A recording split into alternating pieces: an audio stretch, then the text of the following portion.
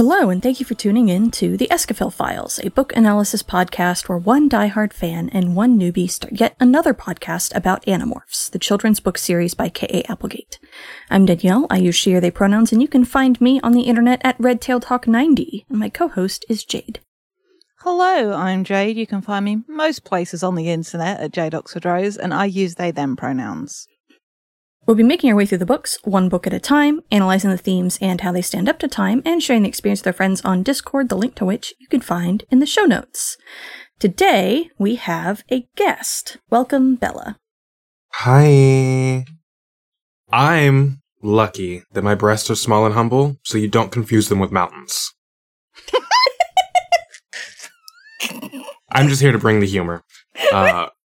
It's too early for me for anything else. Yeah. Hi. Hello. Long time listener, first time caller. Good. We are talking about book number 41 today, The Familiar, which, if you've ever seen the book cover, is the one where Jake is morphing into a 30-year-old white man who's supposed to be him at 25. Yeah. It's a generic video game protagonist. It's a white man in his 30s with a 5 o'clock shadow.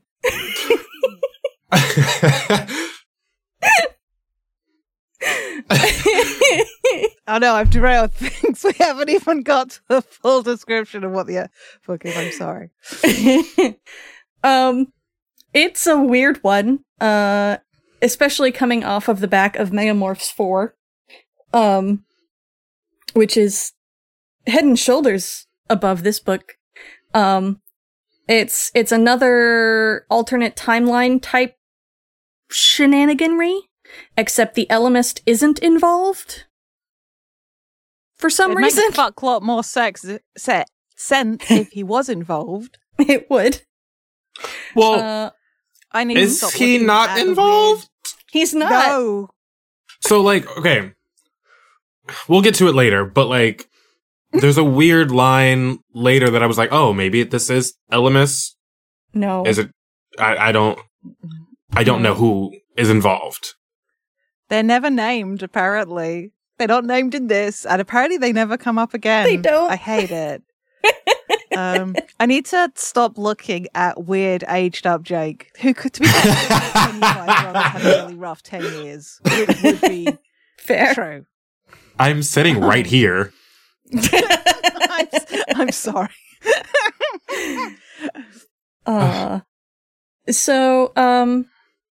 Some content warnings before we get into this. The majority of this book is set in a alternate future. So instead of Megamorphs 4, which showed us kind of an alternate past in some ways, this shows us an alternate future that is fucked up, wherein the Yeerks have won. And the content warnings kind of reflect that.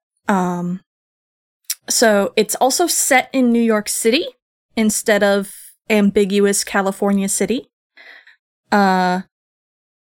Because it's pre-2001, the Twin Towers are still there, and folks don't have the inherent, what am I trying to say? There isn't a taboo about blowing up buildings anymore. So skyscrapers in New York City do get blown up in this book. Imagery evocative of 9/11, as Jade much more eloquently put it in the content warnings. Also, state/police violence, depictions of extreme poverty, and loaded imagery of occupied war zones and refugees. As you might expect, things kind of go to shit when the Yeerks win. There are resistance movements, and it's kind of Matrixy, honestly. A little bit, yeah. I think that's a fair pull. The writer might have been inspired by it, given the time that this came out. Because obviously, I forget when in 1999 Matrix came out. Yeah, I don't remember. I feel like it was like it's also fall. Maybe. And these books were written in very short time frames. So yeah. But the whole vibe of like Yerk occupied New York feels very evocative of a lot of sci-fi dystopian futures. I'll give it its due. Some of the way like the buildings are described actually sounds really dope. Like the notion of a yerk-infested New York City being as inelegant as the process of yerking somebody is, just like stuff stuck onto buildings. Like, why build something new? We've got a perfectly good building right here. We'll just stick something on the side. And I kind of like that element to it, and this weird meshing of like what for the kids would be like 2010 New York. Excuse me while I go throw myself into the sea. Fucking hell. I am turning into dust as we speak. It also, the way some of the, there's a hovercraft that Jake's on at one point that reminds me very much of The Fifth Element. A vastly superior dystopian future. Yep. I love The Fifth Element so much. It's so good. Hey, Jean-Paul, you want to come design some costumes for a sci-fi movie? Yes, it's about I don't care. Here we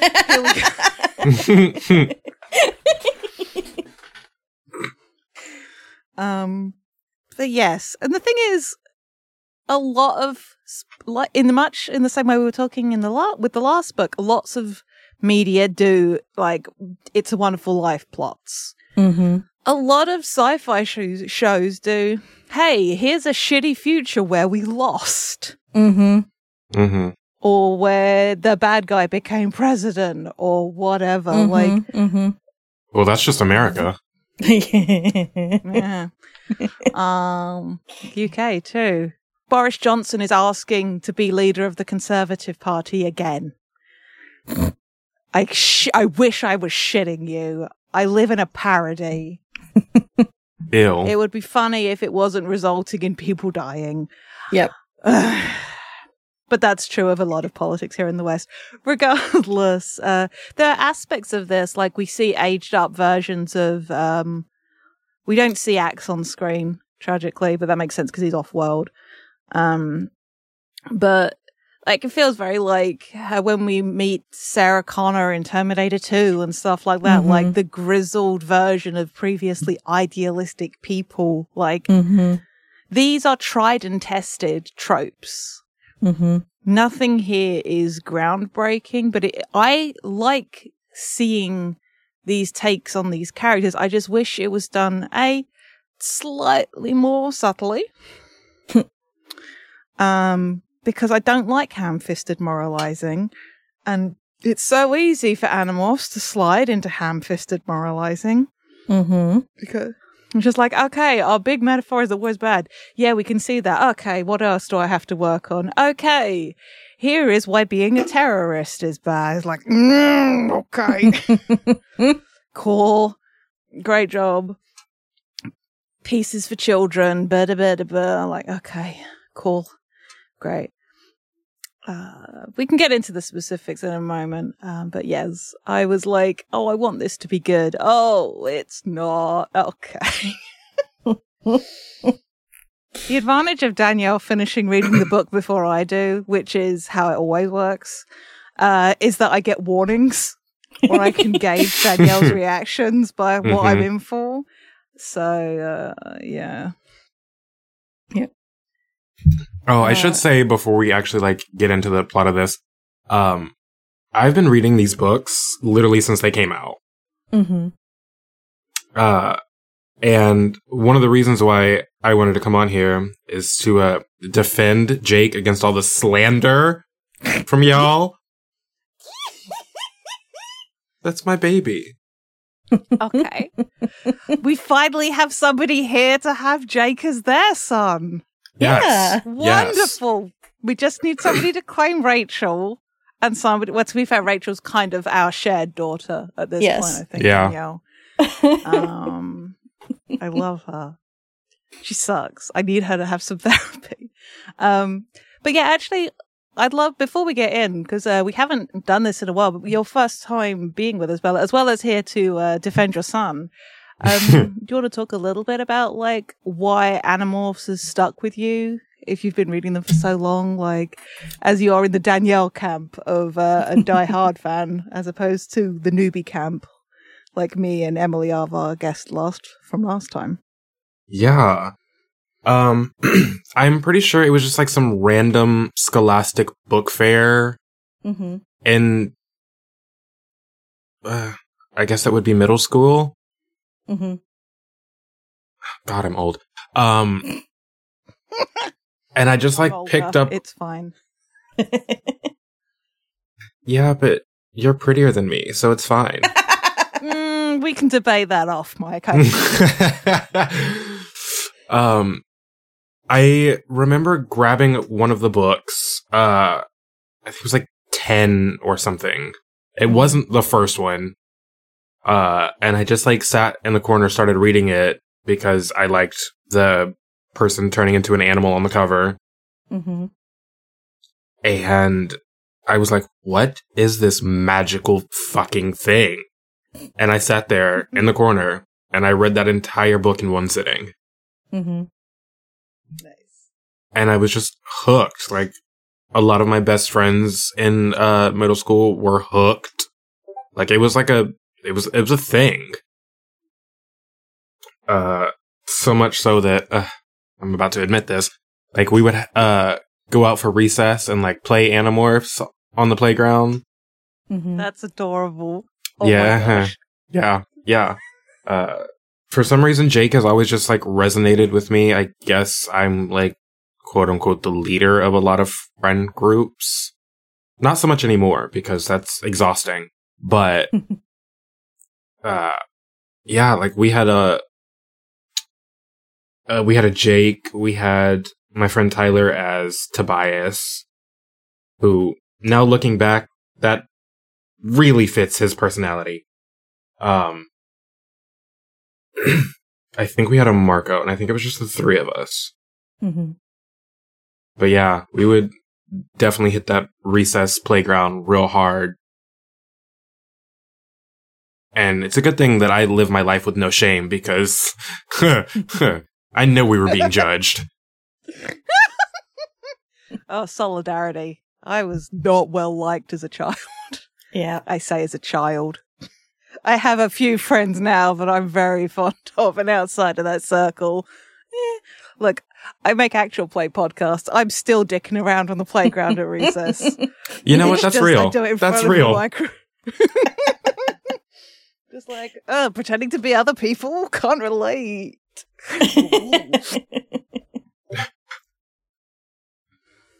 Yep. So kind of the standard Animorphs experience. Yeah, pretty much, yeah. Yep.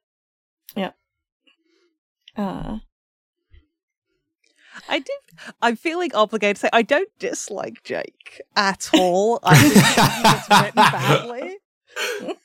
No, that's valid. Like, rereading these as an adult, I'm like, ooh. The characterization sometimes is just not there. Mm-hmm.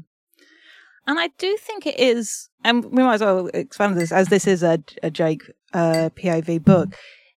The leader character is often a hard one, I feel, to get right. Mm-hmm. Especially if you're, I don't know, sometimes you can be sat with them and it works and it's great. And sometimes you need distance from them for it to work and it's great. And I feel like sometimes Animorphs really lands it and sometimes it really misses the bar.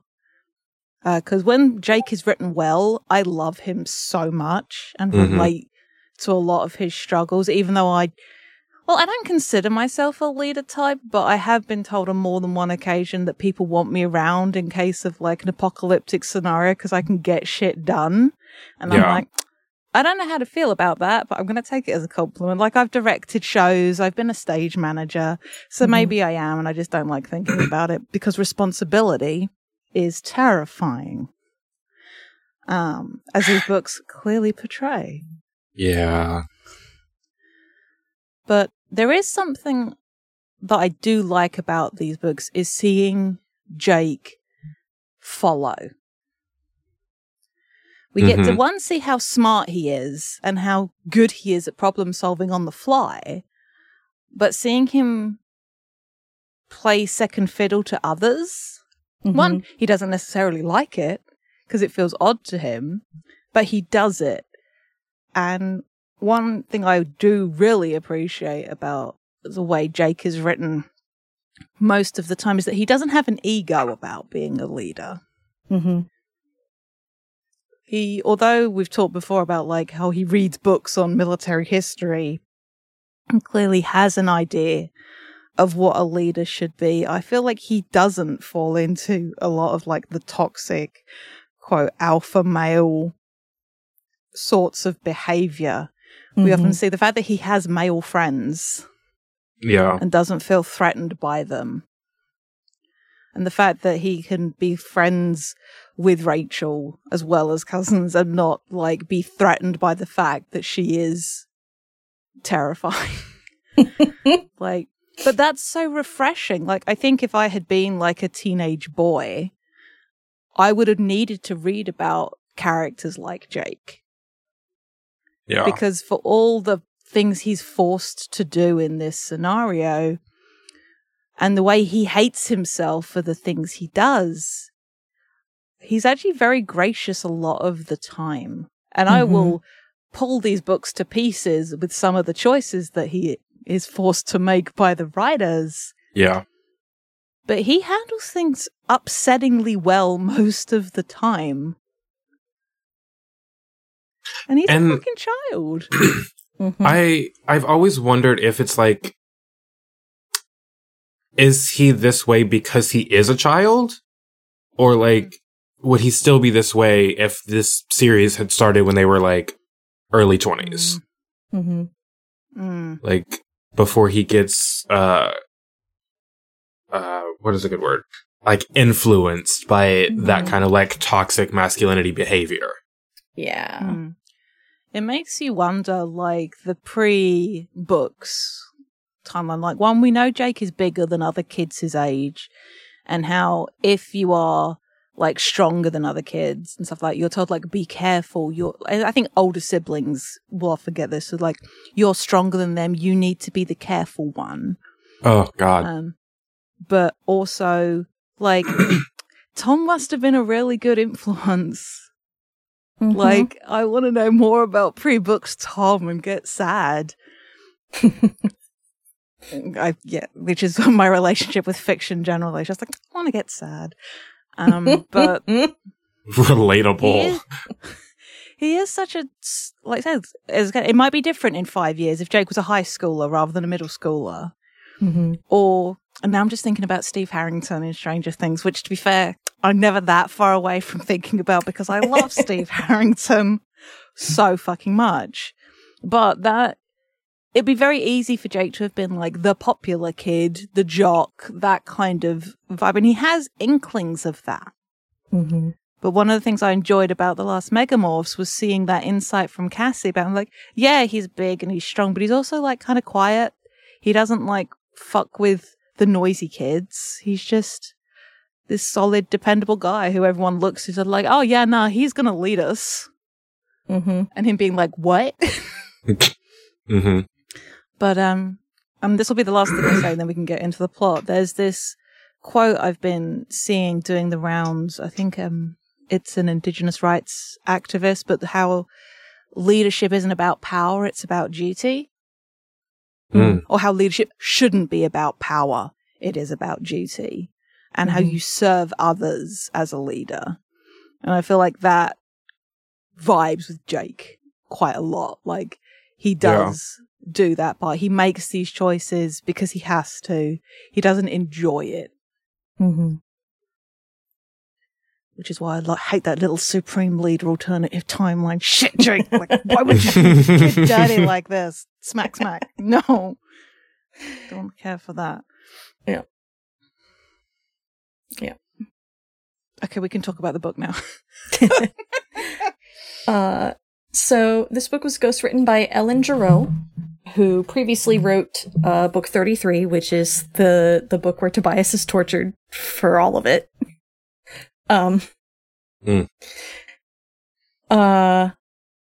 This book is much more action-packed instead of introspective, and perhaps there is where some of the weaknesses are. But honestly, in my opinion, it's like the nuts and bolts of the writing are pretty good. I don't have the same issue with it like I had with, say, 39. I find the action scenes relatively okay to follow. There's some really good descriptions in here. Stuff like that. Much like Megamorphs 4, the opening to this is the gnarliest fucking battle we've seen on screen yet. This fucking goes hard. Like, yep. Damn. And unlike Megamorphs 4, where we picked up after everything has gone down, we pick up just right in the fucking middle of it. It's a lot. Yeah, we get, not for the first time in these books, I appreciate that it's an easy injury to describe and get across that it's horrible without having to go into too much detail. But I have to ask, how many of these kids have seen their own intestines fall out? All of them. Absolutely all of them. Like, the fact that there's this moment where Jake gets sliced through the belly. He's in Tiger Morph, obviously, because it's a battle.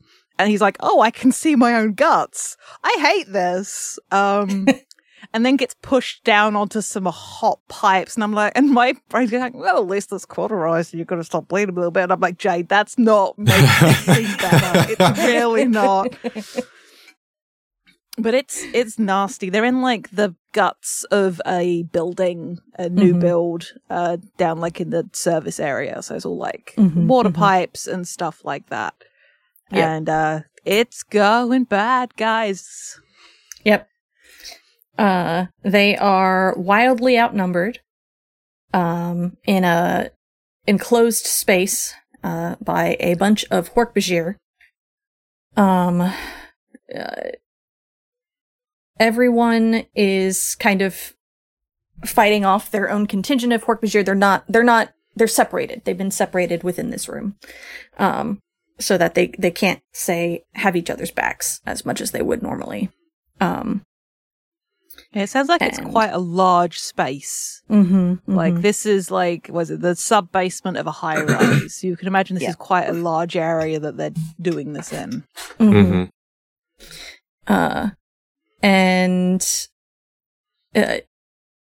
Basically, Jake calls for the retreat. As taxons are arriving. Rachel, notably, has been blinded by blood in her eyes and is just kind of going ham. She is caught up in the battle lust. This is full barbarian rage, berserker, just come on at me. And even though Jake has called for the retreat, she is still fighting. To the point that Marco has to go and try to wrangle her back.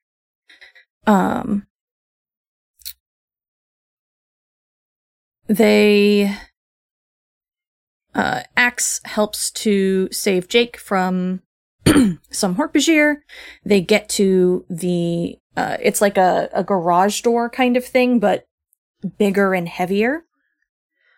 There's this good little I've got to give. I love combat pragmatism. It's one of my favorite little things. A Hork-Bajir gets thrown at a pipe, which then bursts and fills the space with steam, which is no fun, kids. Scalding is a nasty thing to have happen, but it offers them the cover they need to get to this door.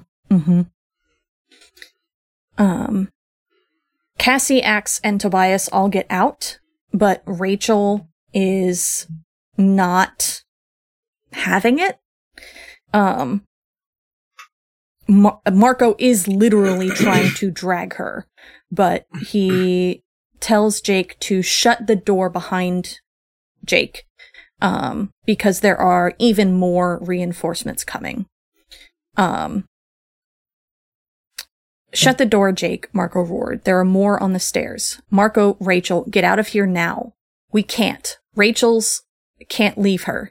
You cut the Yeerks off or it'll be too late. He was breathless but insistent. We'll find some other way out.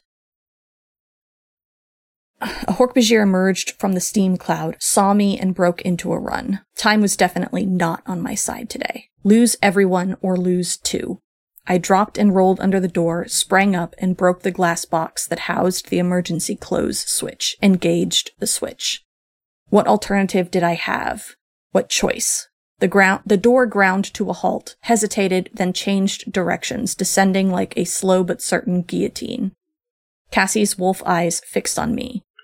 What are you doing? You can't trap them in there. You can't leave them.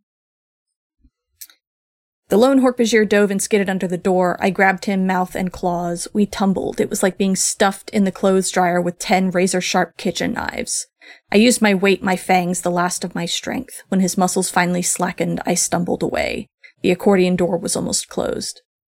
I looked through the crack, and there, like a mirage, was Marco's gorilla form emerging from the steam cloud. He was dragging a roaring, slashing Rachel, and not more than 6 feet behind them, a dozen Hork-Bajir.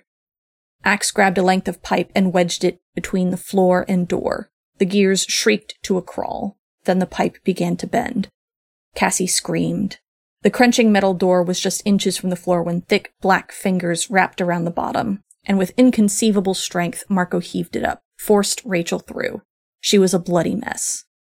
Marco stooped, crawled under the door, and released the pipe. 4 Hork-Bajir dove for the opening, slid, clattered, reached the door just as it crashed shut. No Hork-Bajir made it through, in one piece, anyway. And they run, demorphing as they go, out into busy downtown, dodging cars in the street. Jake has to get Cassie, who is frozen in the middle of the street. They dodge into an alleyway where they can kind of regroup briefly. And Cassie has a small breakdown. 4 of them, she said anxiously. I may have killed 4 back there, maybe 5. She searched my eyes, her usual calm shattered. Jake, she whispered, how do I deal with this? Every day we're more like them, she persisted. Aren't we? Tears welled over her lower lids. Jake? I didn't have the energy for this. The doubt, the introspection, the analysis. I just didn't have the energy. No, I said flatly. Why was she doing this? Why now? Yeah, we'd just had one of the closest calls I could remember. We'd had to scrap the mission, and now the new Yeerk pool entrance would open on schedule. But the brutality was nothing we hadn't done 100 times before. She began to cry almost noiselessly. I knew she needed to talk things over. She needed to work through the confusion we all feel after a battle, and she wanted me to help. But I walked away. And further down the alley, Marco and Rachel are having a screaming match, hitting dumpsters, throwing cans type thing. Rachel is insisting that she could have brought all of the Hork-Bajir down. Marco is like, you had blood in your eyes, you couldn't even see the reinforcements coming, you acted like an idiot, selfish. Jake tries to get between the two of them, but they're still yelling at each other. Marco says, you're about to blow, Rachel? Haven't you learned anything? You put everyone at risk by hanging back when Jake said to bail. We can't always cater to your personal need to bash heads. But as long as we follow Marco's righteous program, everything's fine. Mighty Marco can just forget about saving your life next time. But Jake gets between them, gets them to stop yelling at each other at least. Tobias has kind of retreated into himself and is basically kind of just flying away. He isn't doing his normal kind of making sure everything is clear for everybody. Which Jake attributes to his notable PTSD from being tortured. Cassie is just fucking crying and begins to walk off alone. Jake can't deal with it, and asks Axe to make sure that Cassie gets home okay, and Jake kind of goes his own way. I mean, we gotta recognize, like, all of them are fucked up after that. Mhm. They're just all doing it. Like, Tobias is disengaging, is probably disassociating. Mm-hmm. Axe is worried about Tobias, his chum, obviously, but is, like, torn between Judy, and so he's looking to Jake, and he's focusing on things he can action. Marco and Rachel are both pissed as all hell, because that is a lot of the time how they deal with things, and Cassie is breaking down, and Jake's just numb. Mm-hmm. All perfectly valid ways to react to trauma, to be clear. But it's also like, when you're in one of those things, any other reaction feels like the worst thing somebody could be doing. Yeah. And it just feels very horrible to interact with, because either people aren't taking it seriously, or they aren't engaging with you, or how are you not angry? Mm-hmm. And yeah, we should raise the couple of points we have in the document about this argument, because basically we're going to get Jake having his own shit time, and a little thing we should mention, and then we're going to get into the weird alternative timeline shit. Mm-hmm. Mm-hmm. So... yeah. So Cassie's breakdown feels very timely with some of the discussions that have been happening in the Discord server. That Dirk has previously pointed out, and that Tobias is now kind of echoing in the server. Fan Tobias. And it's how frustrating it is that Cassie is showing sympathy for slavers. And this particular instance is a slightly more understandable version of that, in my opinion, because killing in battle means killing innocent hosts as well. But the everyday we're more like them is pretty bullshit to put in her mouth, because, like, you're literally just trying to defend your world. You didn't ask for any of this. They invaded you. You're just trying to fight back, and one, live to see another day, and two, prevent Earth from being totally taken over. And turning everybody into slaves. And so it just, like, tastes bad. Like, it's understandable in a lot of ways, but also it's like I thought Cassie had gotten past this. Yeah, her reaction isn't the problem, it's that specific sentiment. This feels more like a book 9 Cassie argument than a post 29 Cassie argument. Yeah. And I appreciate the writers clearly wanting to draw a contrast between Cassie as she is now and the Cassie that we're going to meet in this alternative timeline, or it's the worst timeline. It can always be worse.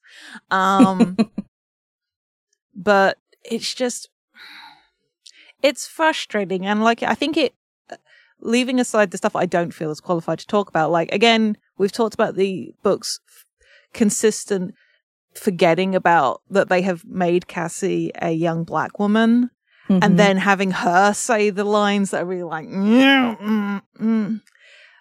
where, quote, colorblind casting is bad. You need to think this shit through. But yeah, it feels like a step back characterization wise. Yeah. It'd be one thing if we'd seen her do something particularly vicious, like caught up in the heat of battle, like even saying something like, I liked that, or I felt justified, and being horrified by her own loss of what might feel like a loss of self in the moment.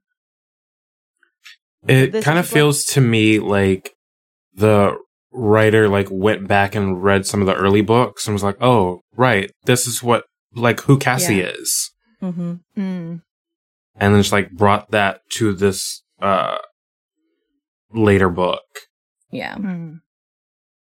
But like, that's kind of ignoring any growth that she's had in the past 40 books. Which, and like, I mean, honestly hasn't been much, but also, I appreciate, like, as a ghostwriter, you might not have time to read everything everybody else has done in the meanwhile. True. Like, Cassie did not figure in the last book this ghostwriter did. Not, like, massively so. I think we even commented on it at the time. So, like, I can sympathize up to a point, but it makes for an unsatisfying read. Unlike, however, this Marco Rachel stuff that I am here living for. I say living for like so it doesn't make me want to die, but in like the good way. I have a lot of feelings about my son and his willingness to be disposable. Okay. Because he is the one that they can afford to lose. Also, the fact that I've talked before about his Batmaning vibes. The fact that he's the only one with a morph capable of getting Rachel out. Of getting any of them out. Anyone can pick up Tobias, who's got the thumbs, to be fair. But we've seen Axe get Tobias out. We've seen Rachel do it. We've seen Marco do it. But a gorilla is the only thing big enough, strong enough, and with the dexterity to ape handle a fucking grizzly bear. And he does so without hesitation. And I've always kind of wondered if that was like intentional, or it's just like they just picked random animals and was like, oh, that actually kind of like fits our purpose now. It makes sense to me. Like, they maybe chose like gorillas or what's a realistic animal we can have at a zoo. And go from there. But the fact that Marco returns to the gorilla morph, like, they've acquired different animals and morphs that could be just as useful in a battle situation. And the fact that, one, you know, branding, it's his battle morph. But the fact that a gorilla is smart enough and dexterous enough and strong, like, gorillas are fucking dangerous. Like, you do not fuck with gorillas. They will break you. Like, I think I saw a thing recently talking about, like, the only reason gorillas don't escape their enclosures is because they can't be asked. If they wanted to, they could, and no zookeeper is under any illusion otherwise. Because they'll figure it out, or they'll be strong enough to just bust out. But there's just something about Marco consistently being the only one unafraid to get up in Rachel's face.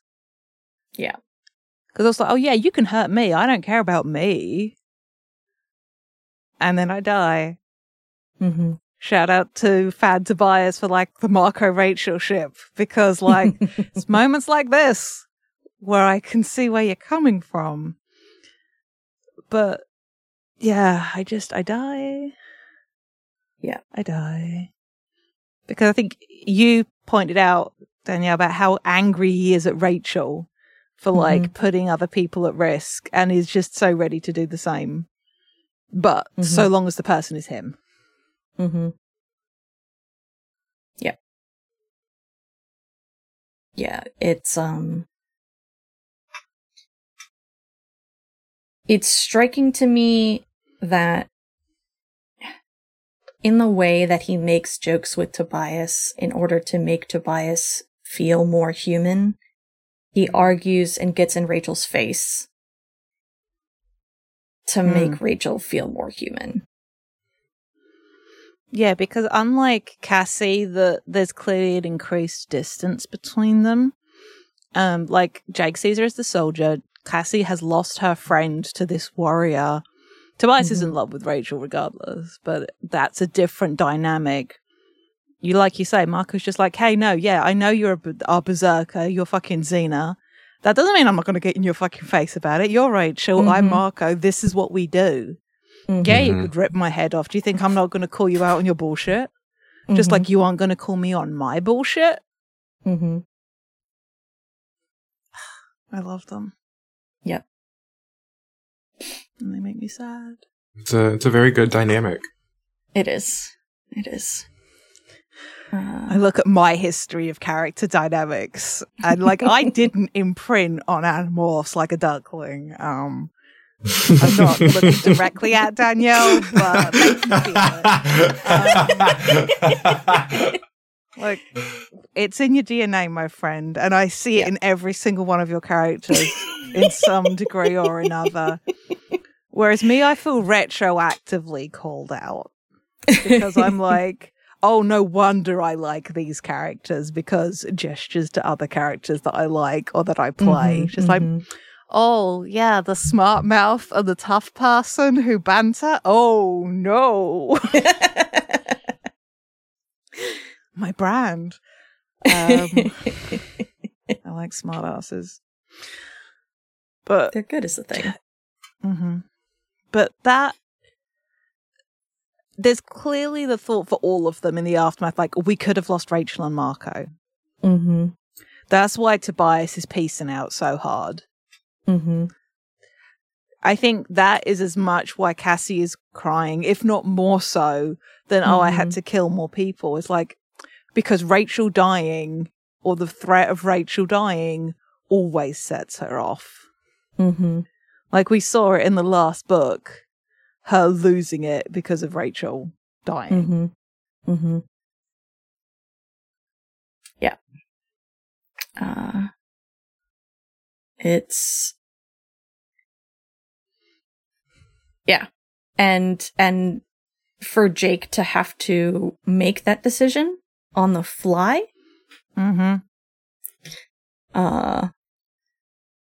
That's definitely something he's going to be thinking about for the rest of his life.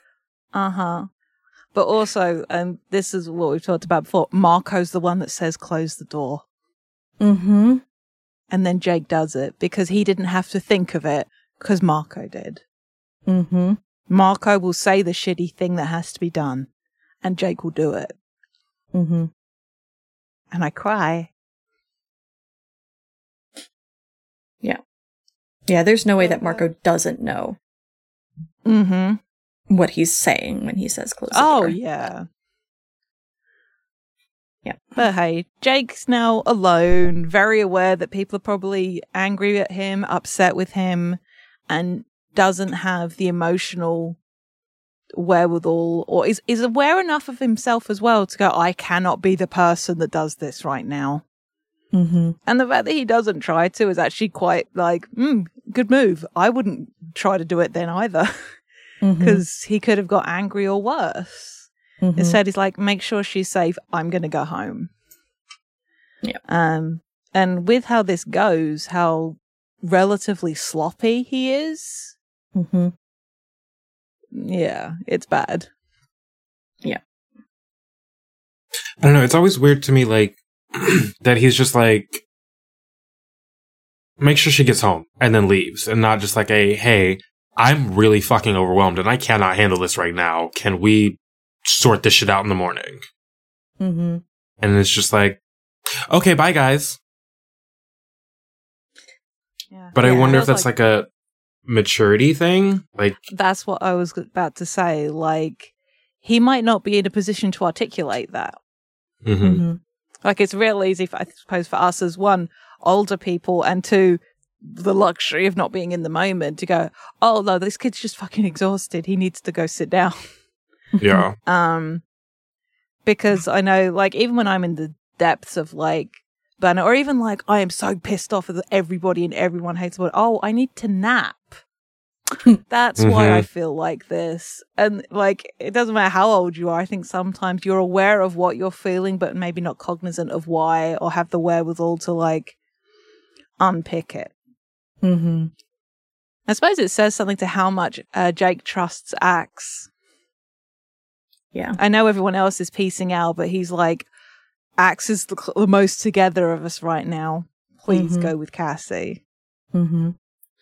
I think, too, it has to do with everybody else has already basically walked away. Mm-hmm. And Jake knows that Axe doesn't respond well to Jake showing emotion and weakness, for lack of a better term. And so he just gives Axe an order that he knows Axe will follow.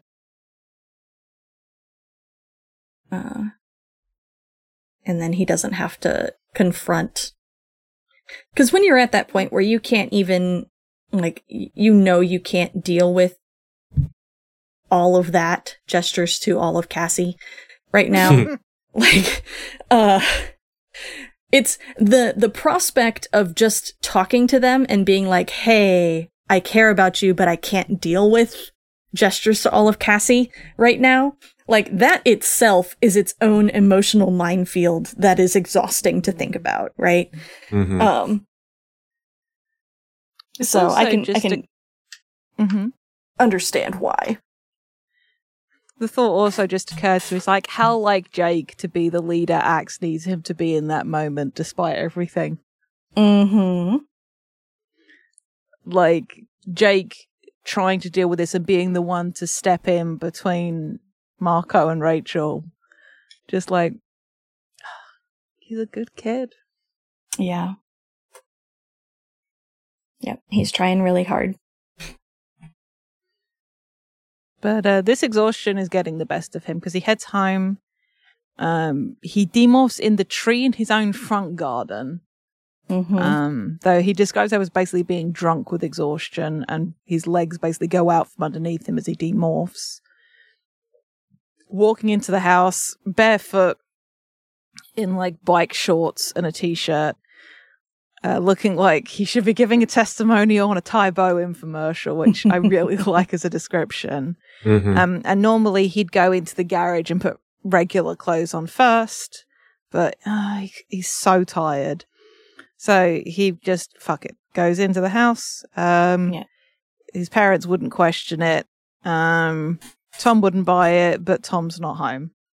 Or supposed to not be home. Yeah, he's supposed to be at the sharing. So he's just heads to the fridge, grabs a slice of pizza, and just like he starts eating, like to get some calories in him. And he's like, I'm gonna sleep. It'll be great. I'm gonna have some dreams. No nightmares, just dreams. But Tom is there.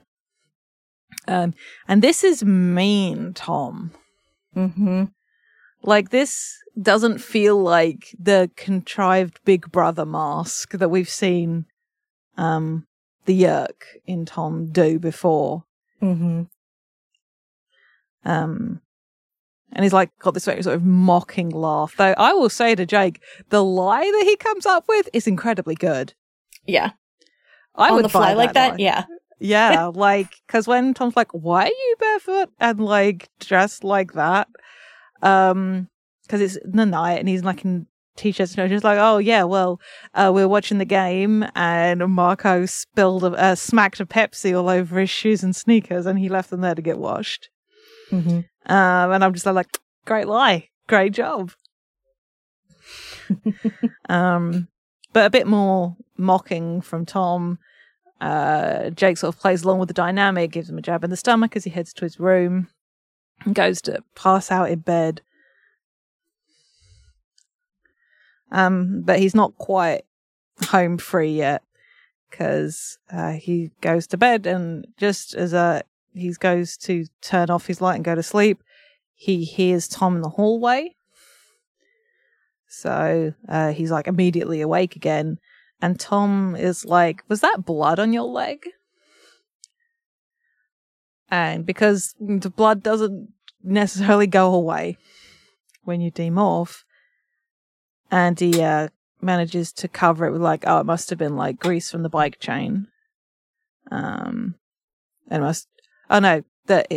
bike chain caught his leg, and it must be that. Mm-hmm. And hopes that that's enough.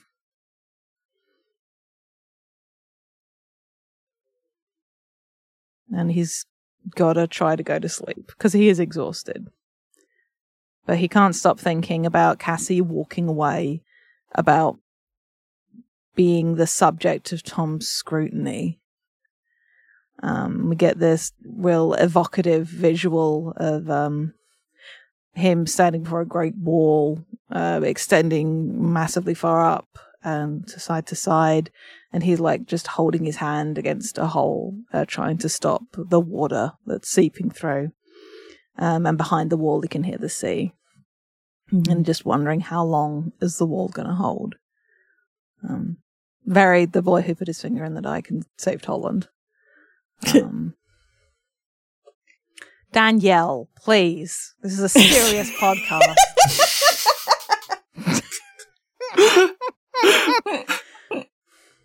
We have to talk about serious sci-fi things now. Come on. Get your shit together. I didn't name it that. It's the name of the story. Blame the Dutch. We get introduced to the worst fucking alarm clock to have ever existed. It literally will not turn off until you get out of the bed. That is my literal nightmare. That is the worst. It's not even 6 a.m. Which is worse. Mm-hmm.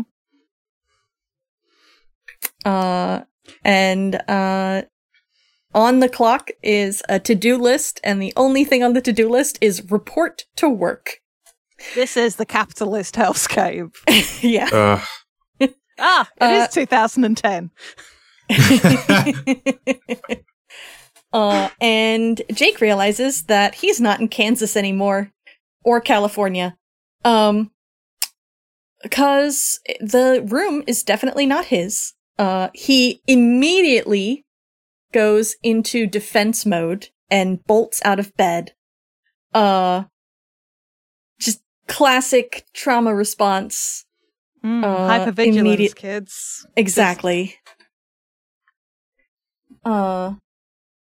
And he's immediately like, I need to get out of here. Where the fuck am I? And this little scene of him like figuring out what's going on, like, and this computer voice is telling him like, you're not getting ready to go to work. It's just like, this just feels like the worst kind of internal monologue. Frankly, just like, get out of bed, go to work. Just like, I don't want to. But as he's sort of like freaking out, he can't shut the computer down. He can't get out of the room. And he catches sight of himself. First he catches sight of his hand and how it looks different, how it looks rough and calloused and larger than it should. And realizes that it's the hand of a grown man. And then he's like, okay. And then he sees himself in the mirror. Short cropped hair, 6 foot frame, like he isn't already pretty damn tall, but I suppose, 13 years old, you're probably not that tall yet. Mm-hmm. But like a day worth of beard growth. And he's panicking at this point because he's trying to figure out what's going on.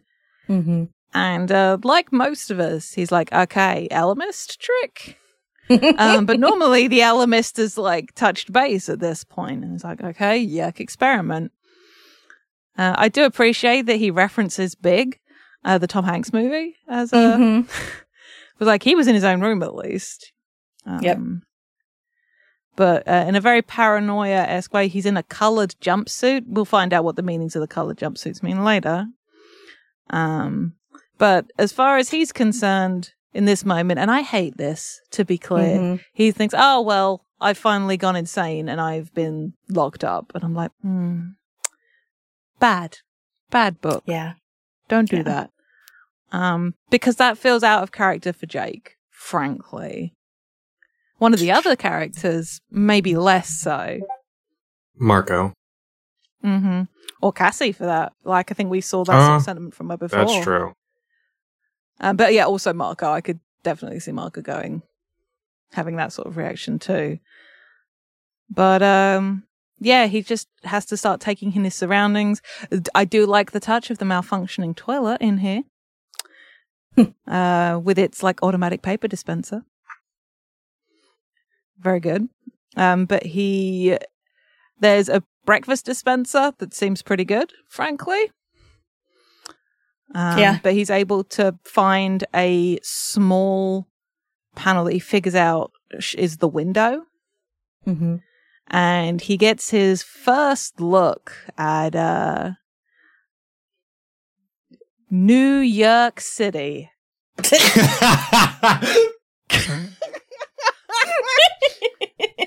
Thank you. I'll be here all week. To me, I felt very proud of myself. You should. That was good. That was good. But Jake is like taking in this because he recognizes it as New York. He's been there like on a school trip. Or something like that, which is like, what fucking school goes on holiday from not Californian City to New York? Like, that's a long ass fucking flight to take a middle school. Yeah. But I mean, rich white kids. True. But what? Because I think he started taking in his room first and has spotted the two different floor coverings, which I thought was very cool because I took it to be like a retrofitted room, like a wall added that wasn't there before. Because as he's looking out the window, there are, as he describes it, chaotic clumps of black machinery clung like unwelcome growths to the sides of skyscrapers, sickly deformations of a century's architectural monuments. A few buildings were completely covered over by this industrial applique, like a ship's hull overrun with barnacles, tree trunks strung with parasitic. The word left me with a very uneasy feeling.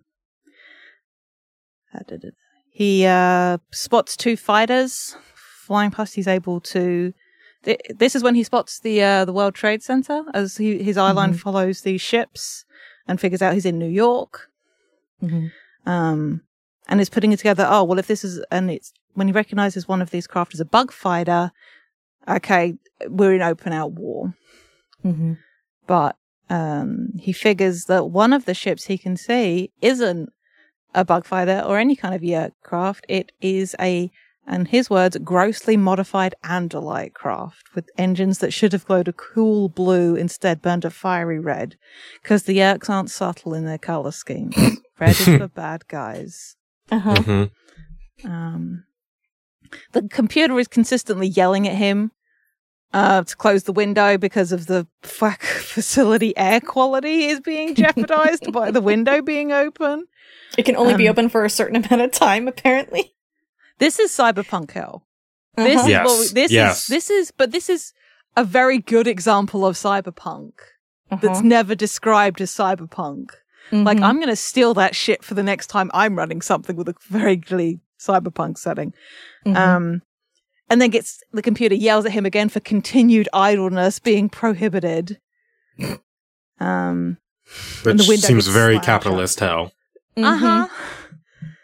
And he literally gets booted out of his room by a gust of air. And I'm like, oh, yeah, nah. This is hell. This is capitalist hell, and we're so upsettingly close. But to Jake's credit, because he's freaking out, as one would. He's like, okay, well, the war's over because the Yeerks clearly have won. This is so bad.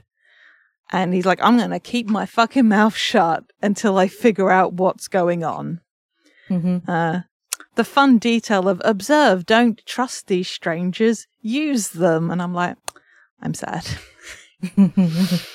But there are a bunch of people living in this converted apartment building. Lots of tall, fit humans in brightly colored jumpsuits swarming into the corridor. And he ends up sort of like joining the like crowd of traffic. It's like the fucking open scene in that, I forget the director, but the like Metropolis, just like the lines of workers. Gets dropped. There's a what are they, gravity elevators that we've seen before? Yeah. But this is just like, there's no side on this building because it's been taken off, and you literally just fucking whoop, go off the side of the building into a tumble. And some people like just jump down and land because they just like freewheel down in a gravity elevator. Other than that, you go into like the big SUV bug fighter hybrid. This is a nightmare. Gets strapped into this unmanned hovercraft automatically because this is the Midtown Express, and it's like the shittiest roller coaster to start your day. Like it starts with a fucking aerial roll. Like, Christ, got vertigo reading it. It gives me very like Futurama. Yep. Yes. But bad. But bad. I mean, I don't know that I would want to live in Futurama universe. Like Futurama, but worse. I would rather take the tubes in Futurama than this fucking nightmare, frankly, because at least the tubes in New York looks like you'd get used to it, like riding the subway. Like, once you figure it out, it's not so bad, unless you're traveling at rush hour. And then one of the people next to him call him Essek 241275, which is a Yeerk name, and asks him about the launch. Does not explain, because Jake has been thrust into the life of someone that he doesn't know. And the dude who, like, was talking to him just kind of teases him a little bit because Jake seems bewildered. And dude's like, oh, did you forget to have your coffee? Catch you later, I guess. But Jake's been called by a Yeerk name. He isn't actually Yeerked somehow because he has control over all of his functions. But, and not only that, the thing that I took from it is how high that Yeerk number is. Yeah. See, that's one of these things that you lovely folks who actually have read more of the books and internalized this stuff, because that didn't even occur to me.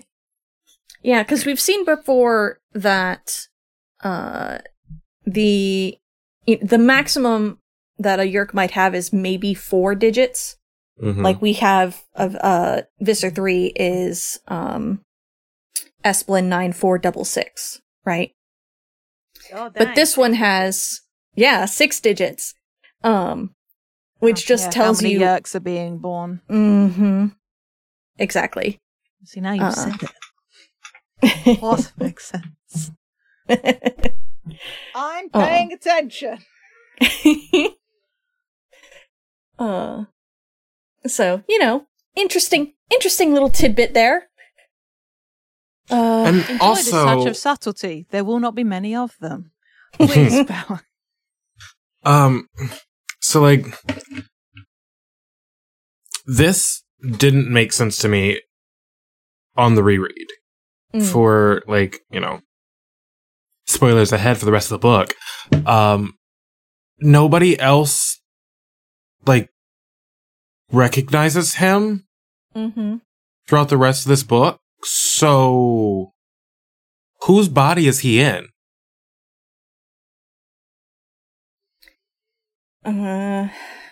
It's weird because like we should I think we're going to have to spoil the end. Yes. Because at the end, this turns out to be a simulation or a dream. This is not an alternative timeline. This is something that's been constructed, which is a real easy way to make up for like why shit isn't consistent. Because we do have these moments later where Jake is recognized as Jake. But he tends to be the one that instigates it first. So, like, again, the reference to the Matrix made at it, maybe it's adjusting based on his expectations of what he's seeing around him. Yeah. Because he's recognized something. I mean, I'm possibly giving the book too much credit. Wouldn't be the first time. But it's because one of the things that bugged me is there are basically two Tobiases in this. In this timeline. Yeah. There is Impossible Old Hawk Tobias, and I will not spoil it because it's going to be fun to talk about the other way, but it's implied that he's become a Nolith again in a different form because he's aged in that form. So he can't be both, but they're both here. Right. So yeah, there are a lot of little things that don't make sense and like contradictory things like like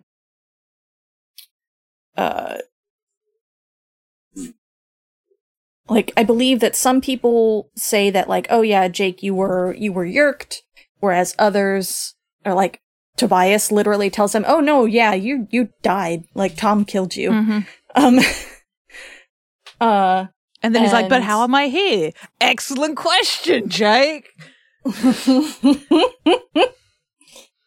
And the way these human controllers act is nothing like any human controller we've seen before. Like, they're too human. Like, we've seen something, and to be fair, these people might have been hosts for a long time. And maybe Yerks who have gotten better at being human hosts, but I'm sorry, I don't know if a Yerk human controller is going to have strong opinions about bland tacos. I did like the detail, but the way these humans act a lot of the time, who are meant to be yerked, they don't act like human controllers we've seen. I mean, maybe that's also in part because they're not being secretive. Like, they're not having to, like, act like a human. They just exist. Right. Yeah. No, you make a good point. But it still feels like there's one thing to know, like, okay, I don't have to try to pretend to be a specific human anymore and keep the secret. And maybe they are just luxuriating in being humans, rank and file members of the Yerk Empire who get to cut loose and have junk food. Maybe. And as we find out in one of another upsetting things, like, humans effectively bred to be to be hosts, maybe just don't have much opportunity to do much elsewise. Yeah. Yeah. So